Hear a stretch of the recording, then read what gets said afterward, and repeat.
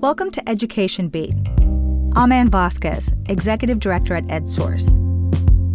California public schools have an unprecedented windfall of money, thanks in part to the federal government's American Rescue Plan.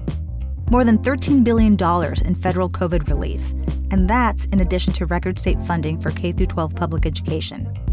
This is a once-in-a-lifetime opportunity to try to get things right, especially for meeting the needs of students most impacted by the pandemic. Learning loss, learning lag, unfinished learning, like whatever you want to call that, kids lost ground. And so being able to lean forward into that and to help them, thrive, we can't really wait on that. Tutoring, mental health services, more summer activities, districts are trying to make the most with this money. What are some of the things that they're doing, and what are the challenges they face to spend the money effectively? Here is this week's Education Beat with host Zadie Stabley. Isaiah Vega is a senior at Edison High School in Fresno. He had a difficult time during his junior year of high school during distance learning. His grandma died of lung cancer. He was helping take care of her. It was very hard during the latter months. So this time or last year, it was a big part of my life just taken away. Probably the hardest year I've ever encountered was 2020. Isaiah struggled to keep up in school. He reached out to his teachers to ask for help. Isaiah says what his peers and he need most right now is more mental health support. I think a lot of kids here are struggling, trying to get back on their feet, from being in a year of just isolation. So it's been hard for everybody here, even the teachers, it's been hard. And getting that mental health support would be beneficial for everybody at this school or in this district.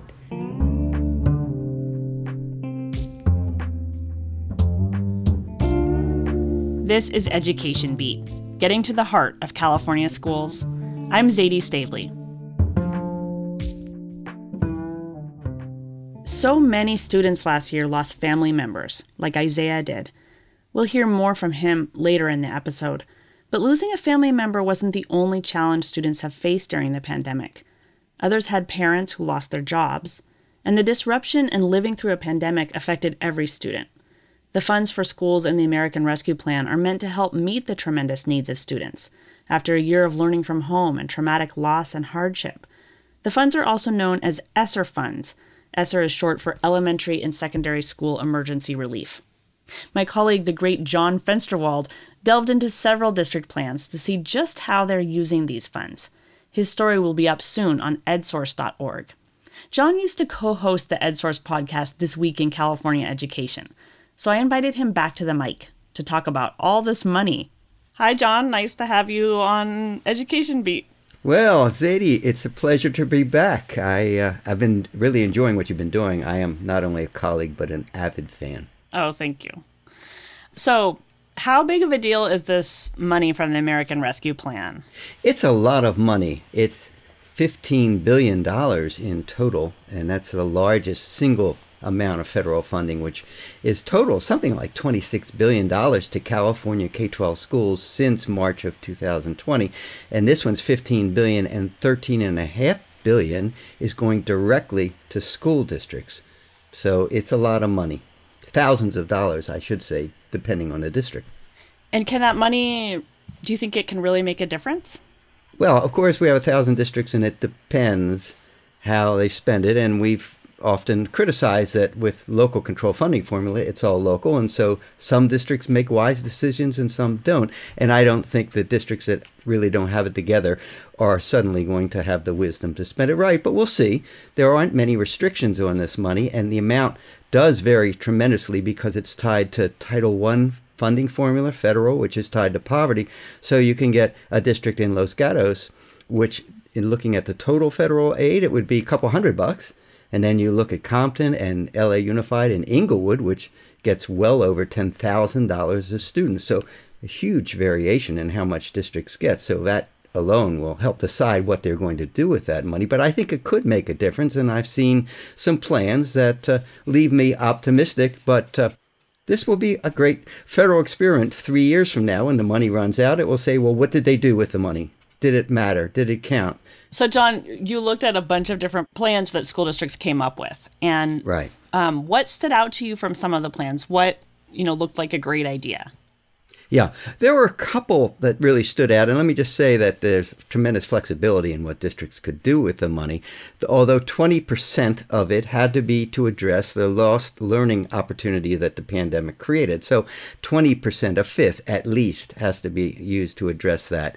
And most districts did more than that. I liked particularly what Long Beach plans. It's very thorough, and it completely redid its approach to early literacy. And with new curriculum and all the teachers are being trained, they're hiring 400 teachers in total. A lot of them are counselors and social workers, and also to reduce the class size for the early grade so we can really directly approach the ability to learn to read by third grade.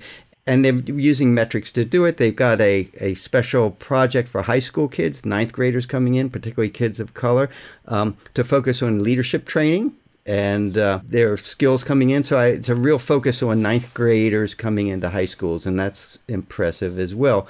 And a lot of money on tutoring with hiring both outside contractors and also enabling teachers who want to be part of that tutoring to do it. So there are a number of projects in Long Beach, and also, now you read Oakland's plan, I believe, Zadie, for us, and they're doing some interesting things too. Well, Oakland is putting a lot of money toward literacy with tutors and reading specialists, and they're also hiring people for every school site to make them community schools with wraparound services. What stood out the most to me, John, was about $7 million for the Parent-Teacher Home Visiting Project. And so that's where teachers get training to go do visits and sit down with families at their homes and kind of set out goals for the year and then just get to know the families better. This is actually something that I think Oakland Unified had been wanting to do for several years. I'd heard rumors about it years ago, and now I see that they're using the money to actually implement it. I think there are districts that have been talking about ideas that they wish they had the money, such as expanded summer school for all students and enrichment in the summer. And instead of offering it for a couple schools, for a couple grades, many districts are focusing a lot of money on that. A lot of attention on counseling and additional help, because we know that the kids have gone through a lot in the pandemic. They really need more attention to wellness. And districts are doing, if they can find them, hiring counselors. Other districts are saying, particularly those with declining enrollment, that anticipate losing funding in future years, are trying to figure out how to contract it out. So Eastside Union High School District in San Jose wants to set up telehealth in their new wellness centers, knowing that they can't hire additional staff at this point. They're doing well to hold on to the ones that they have. A lot of districts are using some of their funds for internet access and technology. Fresno Unified, the third largest district in the state, received about $388 million in emergency relief funds. They're using about $50 million of that for facility upgrades and internet access. Superintendent Bob Nelson says the pandemic highlighted major inequities in the district, the opportunities and resources that some students have and other students don't. One of the big gaps was internet access. Districts across California gave out hotspots and laptops, but Nelson says that wasn't enough in some Fresno neighborhoods. In our most underserved areas, like even giving out hotspots, if commercially available Wi-Fi was not really robust in that neighborhood, we still had areas where the kids who had the most set of resources had the most Wi-Fi access going forward, and the kids that were the most chronically underserved didn't. Nelson remembers one African-American student who didn't have Wi-Fi access at home, but he needed to do his homework. So he went to the Home Depot parking lot and was just sitting in the car using their Wi-Fi to get his homework done, and people were like rousting him out thinking he was there loitering and giving him a hard time. This incident brought into focus for Nelson the need for the district to do something more. It's just like, okay, how do we provide a safe and functional solution for everybody in their home? And not just kids, right? It benefits the family too. I mean, how much of your life is grounded in having reliable and ready access to the internet? And so we actually established our own LTE network. So actually kids at 25 of our schools that live like a half a mile away from their school actually log in using their district device and with a hotspot that we provide to connect to our own LTE network. Now you could debate, like, should schools be in the internet providing business? But for our kids, it's just something that they got to have in order to make that work and function well. And so we're really excited about it. Fresno Unified is also putting aside a big chunk of money for mental health, $26 million for adding additional positions or partnerships with outside organizations to focus on social, emotional, and mental health supports for students and families. And they're expanding an online virtual school where students can learn from home through live instruction, the way most did last year. Superintendent Nelson says demand for this is ballooning. Our eLearn Academy started in July with 272 kids, and now it's over 4,300. Wow. Yeah, I mean, people want that opportunity to have digital instruction, and it's grown over time. Like the second time you contact trace somebody out for 10 days, parents are like, nope, I need a strategy which is a lot more predictable. We didn't shift any of the staffing from any of our existing schools to eLearn. We brought in people and expanded our teaching force, which was good in a couple different ways because it actually lowered the class sizes in the schools where kids were leaving to go to eLearn to give them more supports for literacy and math. Were it not for ESSER funds, we would not have been able to do that readily. Fresno's also using funding to extend the school day by 30 minutes for all students for the fall semester. They're adding additional teaching positions to reduce class size for elementary math and literacy, and they're adding more staff to promote 9th grade literacy. They're also expanding some programs they already had, like a program that helps African American parents work on reading with their kids, and a mentoring and tutoring program for English learners. There are some big challenges to spending this money effectively. Nelson says one of the hard parts is bringing it all to scale and finding the staff. What is interesting is 2021 pandemic educating is actually probably harder than 2020 because of the staffing gaps. 2020 was hard because we were reconceptualizing what school would look like, but 2021 maybe even worse because we now have money, but we don't have people, and so that part is very, very hard. And, I mean, it's simultaneously true, right? Bringing kids back when the pandemic is still happening is probably ill-advised and maybe not kind of wrong-headed in some ways, and yet kids being with us is the best single place for them to be. Those are simultaneously true. So how do you go about doing that? How do you bring kids back in a way that's safe and responsible and, allows for their instruction? Learning loss, learning lag, unfinished learning, like whatever you want to call that, kids lost ground. And so being able to lean forward into that and to help them, thrive, that's really key. And we can't really wait on that. So in some sense, it's really hard to bring all that stuff to scale, but we can't, time is of the essence too. We got to move. Finding subs is a problem all over the state, both because of a shortage of substitutes and because so many staff have to miss days of work because they either get COVID or they were exposed to COVID and have to stay home until they get a negative COVID test. When Nelson goes to visit schools, he sees how hard it is. I had a principal that I visited, one of the elementary schools I visited. The office manager and the principal today was both of their collective first day back after a COVID stint, right? That's pretty jarring. Like, we were kidding. I was loving on the nurse. It's like, oh, that's the nursiple. Like, she does every duty in the front office, right? Like, she can put in attendance. She can, we've really had to rely upon the goodwill of people, and you don't want to abuse, people's empathy, right? That part's hard. And yet you have to, like every able body, you got to use them to the greatest degree you can. And so it's, it's hard. It's hard to keep things staffed, and it's not been easy, but we know this is the most important thing we can do for our kids, and so we persist. The staffing issue could throw a wrench in some of the plans for the federal funding. We've made some bold claims, like we're not going to have any kid on a waiting list. Everybody that wants after school to use for supports, if they need additional help, we're going to try and do that. But actually bringing it to scale in live time is a lot harder than it sounds. EdSource can't do it without your help. As a nonprofit organization, we rely on listeners like you. Between now and December 31st, EdSource has a goal to raise $100,000 to support our storytelling and our in-depth reporting. Make your donation today at edsource.org.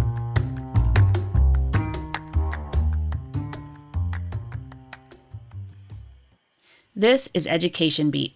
I'm Zadie Stavely. This week, we're looking at the huge amount of emergency relief funds and what they mean for California schools. I'm talking with John Fensterwald, who's working on a story about this for EdSource. John, so many of the districts are actually using the money to hire new staff. And I guess my question is that a good idea? Because it's going to the money's going to end in 3 years, right? Yeah.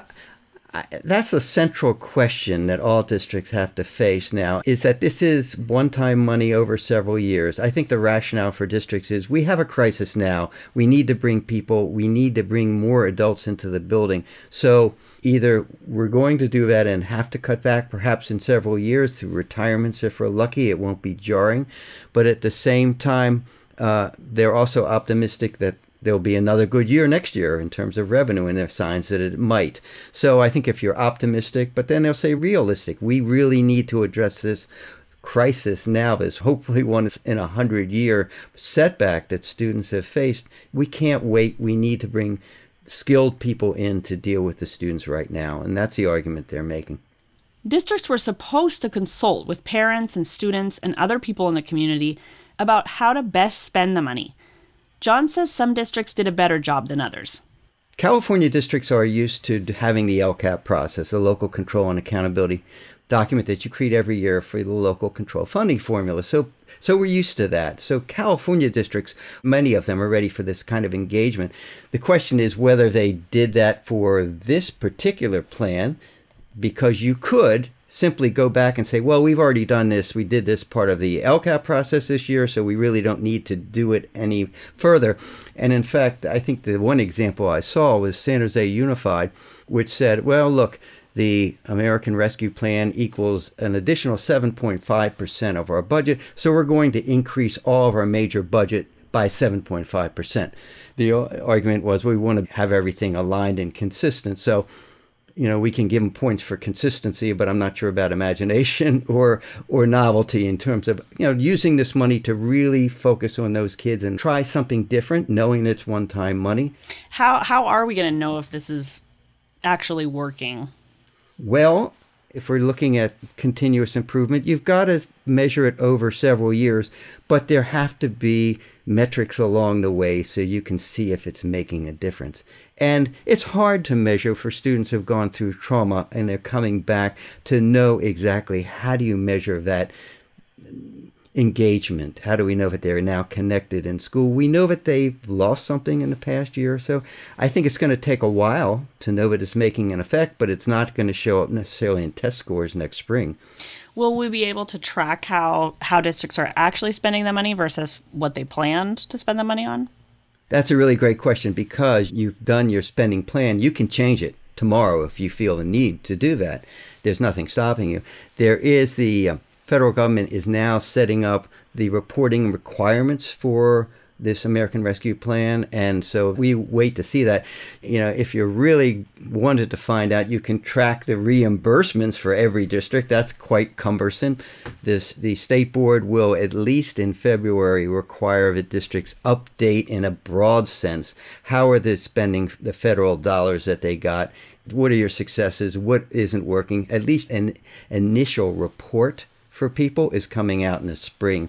And then I believe once a year they'll have to do some kind of broader reporting.